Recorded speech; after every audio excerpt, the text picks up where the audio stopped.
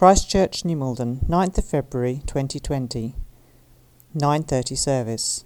Anna Larkin speaking on 2020 Vision, a church that cares for those struggling with mental illness. When Stephen first outlined this 2020 Vision sermon series, I thought it was a fantastic idea, an opportunity for us to come together as a church at the beginning of a new decade and reevaluate the things that are important to us, to set our priorities and establish, at least on paper, the kind of community that we want to be. And we've had some brilliant talks so far, explaining both how and why we should care for creation, for the poor, for older people, for lonely people, and I am now tasked with exploring how we can be a church that cares for people with mental illness. This feels like both a huge privilege and a huge responsibility. A privilege because mental illness so clearly provides us with an opportunity to reach out to people around us with God's love at crucial times and perhaps make a real difference to them. A huge responsibility, though, because mental illness is such a broad topic with areas of stigma that need to be handled gently and areas of taboo that need to be tackled boldly. I'm aware that mental illness can be an incredibly sensitive issue, one that will have affected many people here in all sorts of ways. On a personal note, I have spent most of the last decade on antidepressants. I'm fortunate that I respond well to medication, and so I never actually have to feel depressed for longer than a few months at a time, for which I'm very thankful. My husband, Nathan, has also gone through bouts of depression in recent years, so I know what it's like to be married to someone who's experiencing mental illness. Among our family and friends, people close to us have dealt with issues like eating disorders, self-harm, and attempted suicide. However, I don't have any training or background or expertise of any kind when it comes to mental illness, so please bear with me this morning. My aim is simply to get a conversation started. I certainly don't claim to have the final word on this topic. It's really hard to pin down a simple explanation of what's meant by the term mental illness. The World Health Organization unhelpfully describes it as comprising of a broad range of problems with different symptoms, although they do go on to qualify that they are generally characterized by some combination of abnormal thoughts, emotions, behaviors, and relationships with others. Looking at it from a slightly different angle, the Archbishop's Council of the Church of England published a statement saying that mental health is the emotional and spiritual resilience which enables us to enjoy life and to survive pain, disappointment, and sadness. It's a positive sense of well-being and an underlying belief in our own worth and in the dignity and worth of others. So mental illness, then, could perhaps be seen as the absence of some or all of these things.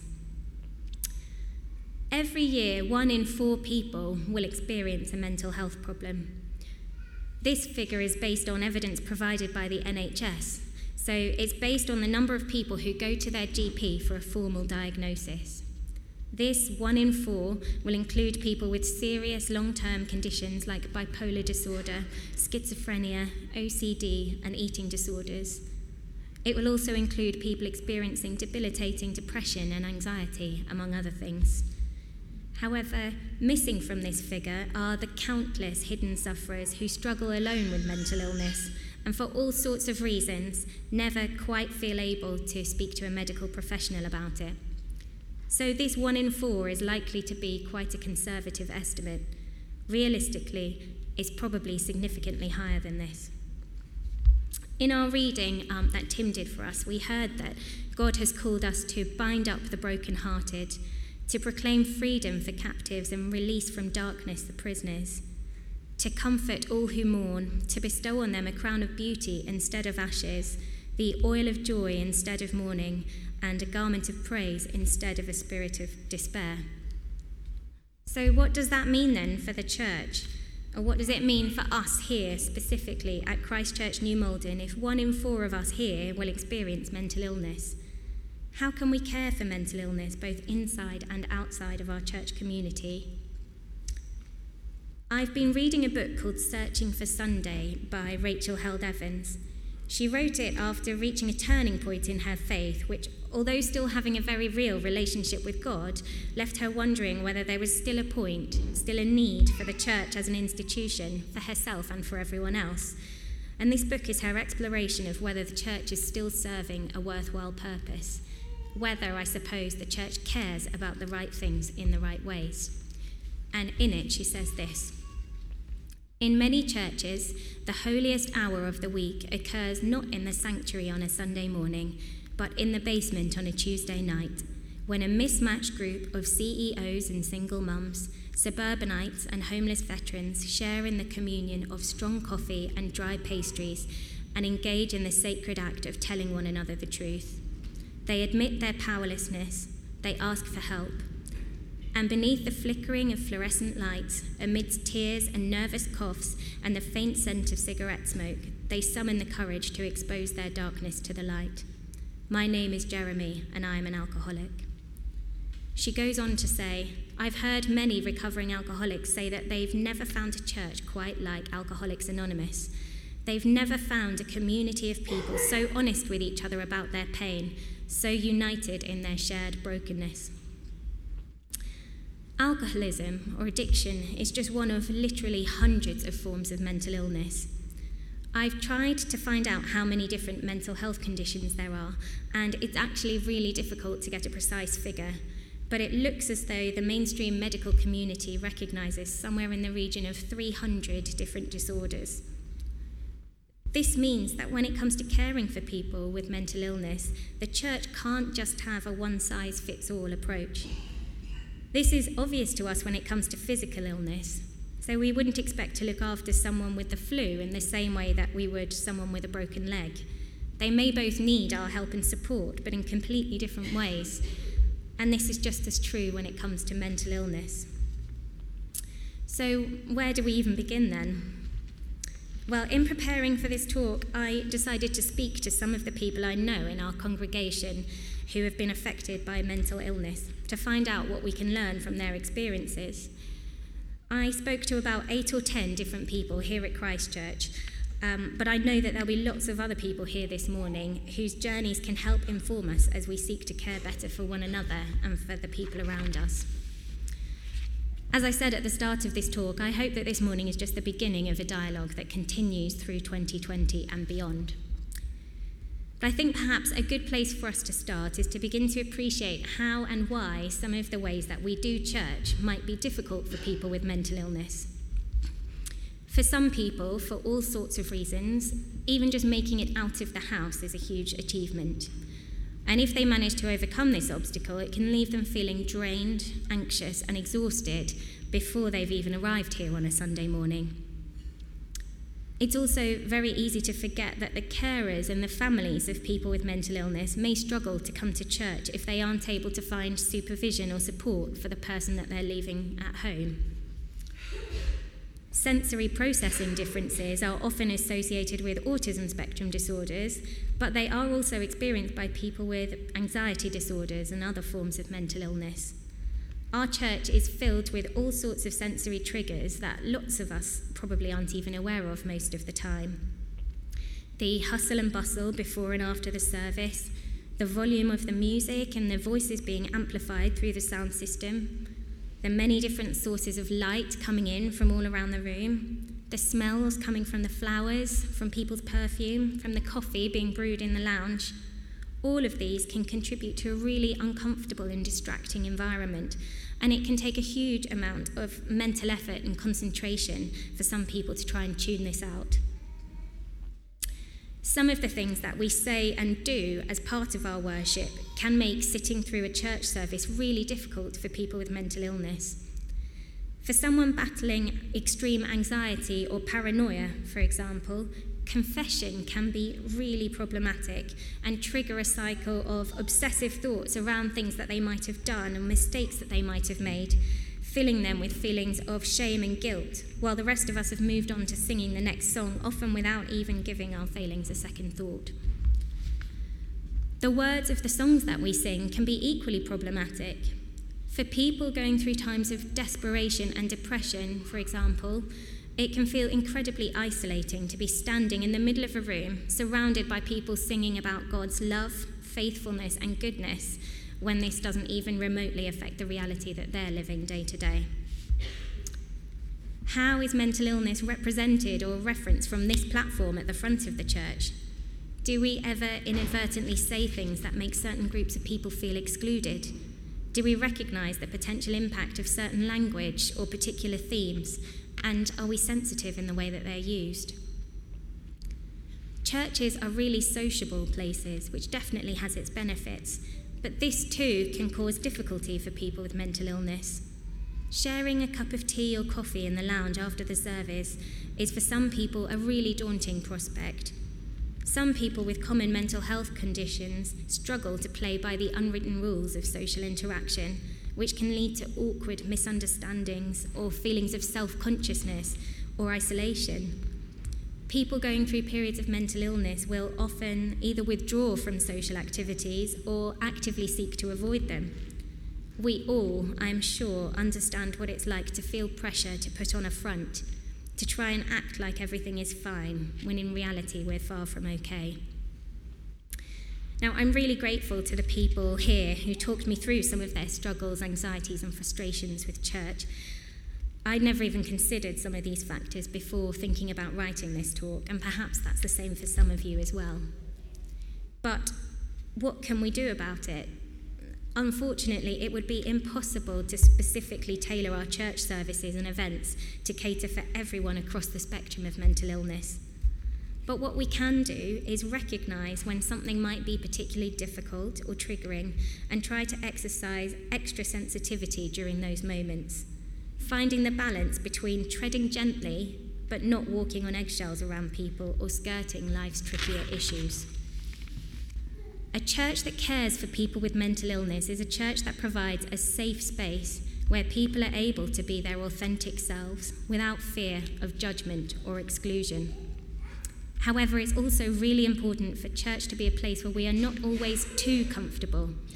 We don't want to patronise people or to limit our hopes or aspirations for them. We should be a community that loves people exactly as they are, whilst also nurturing them and encouraging them and perhaps even sometimes challenging them to become the best possible versions of themselves, the people that God created them to be. Where mental illness is concerned, this means loving and accepting people whose behaviour we might at times find difficult or confusing or frustrating. It might mean going out of our way to make sure that someone feels welcome, or noticing when someone hasn't been at church for a few weeks and checking in on them. It means asking people how they are and demonstrating that we really do care about the answer. If they've opened up about having a mental illness, perhaps go away and read up on it in an attempt to better understand and care for them. Last week was Mental Health Awareness Week, and lots of you will have seen the campaign urging people to ask twice to make sure that their friends and colleagues know that it's okay not to be okay. At other times, loving people with mental illness might mean being gracious and ready to forgive hurtful words or inappropriate actions, aiming to see the best in each other rather than assuming the worst. And this grace and forgiveness is a two-way street. We are all capable, even with the best intentions, of getting things wrong. We mean to show sympathy, and instead we come across as patronising. We mean to offer support, but instead we come across as being forceful or controlling. We mean to give someone space or privacy, but instead we come across as being cold or disinterested. As I mentioned earlier, there is no such thing as a one-size-fits-all approach to caring for people with mental illness. Mental illness comes in dozens of different forms, and even the same diagnosis can manifest differently across individuals, depending on how it interacts with their own unique personalities and experiences. Even among the people I spoke to when preparing this talk, there were conflicting responses. For instance, one person said that when they were struggling, they really appreciated people offering to pray for them. But another person said that it was the very last thing they wanted when they felt they were at rock bottom. A third person suggested that prayer always helps, but you don't necessarily need to let them know that you're praying for them. If you sense that something is wrong or that someone is not themselves, There's nothing stopping you from privately praying for them on your own. At first, I didn't really know what to do with these contradictory pieces of advice. How are we supposed to care for people with mental illness when we don't know how they would like us to respond? What if our well-intentioned offer of support inadvertently causes offence? Or what if we've totally misunderstood what the other person is going through and what they might need from us? But the more I thought about it, the more I realised that rather than being limiting, this is actually quite freeing. Basically, once we've all acknowledged that there is no one right answer to the issues thrown up by mental illness, it gives us permission simply to ask people what they need from us. You haven't seen yourself lately. Is everything okay? I've noticed that you haven't been at church much recently. We've missed you. I've heard you're not well. What can I do? I'm taking my kids to the park this afternoon. Would you like me to take yours as well? Loving each other won't always be easy, and we won't get it right all of the time. But that's the beauty of living in community with each other. We don't have to get it right all the time. We're not expected to. We'll all have good days and bad days, and statistically, 1 in 4 of us will go through periods of mental illness.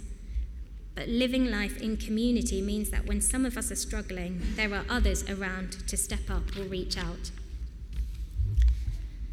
A church that cares for people with mental illness is a church where everyone is committed to doing the best that they can with the physical, mental, and emotional resources that they have at that particular moment.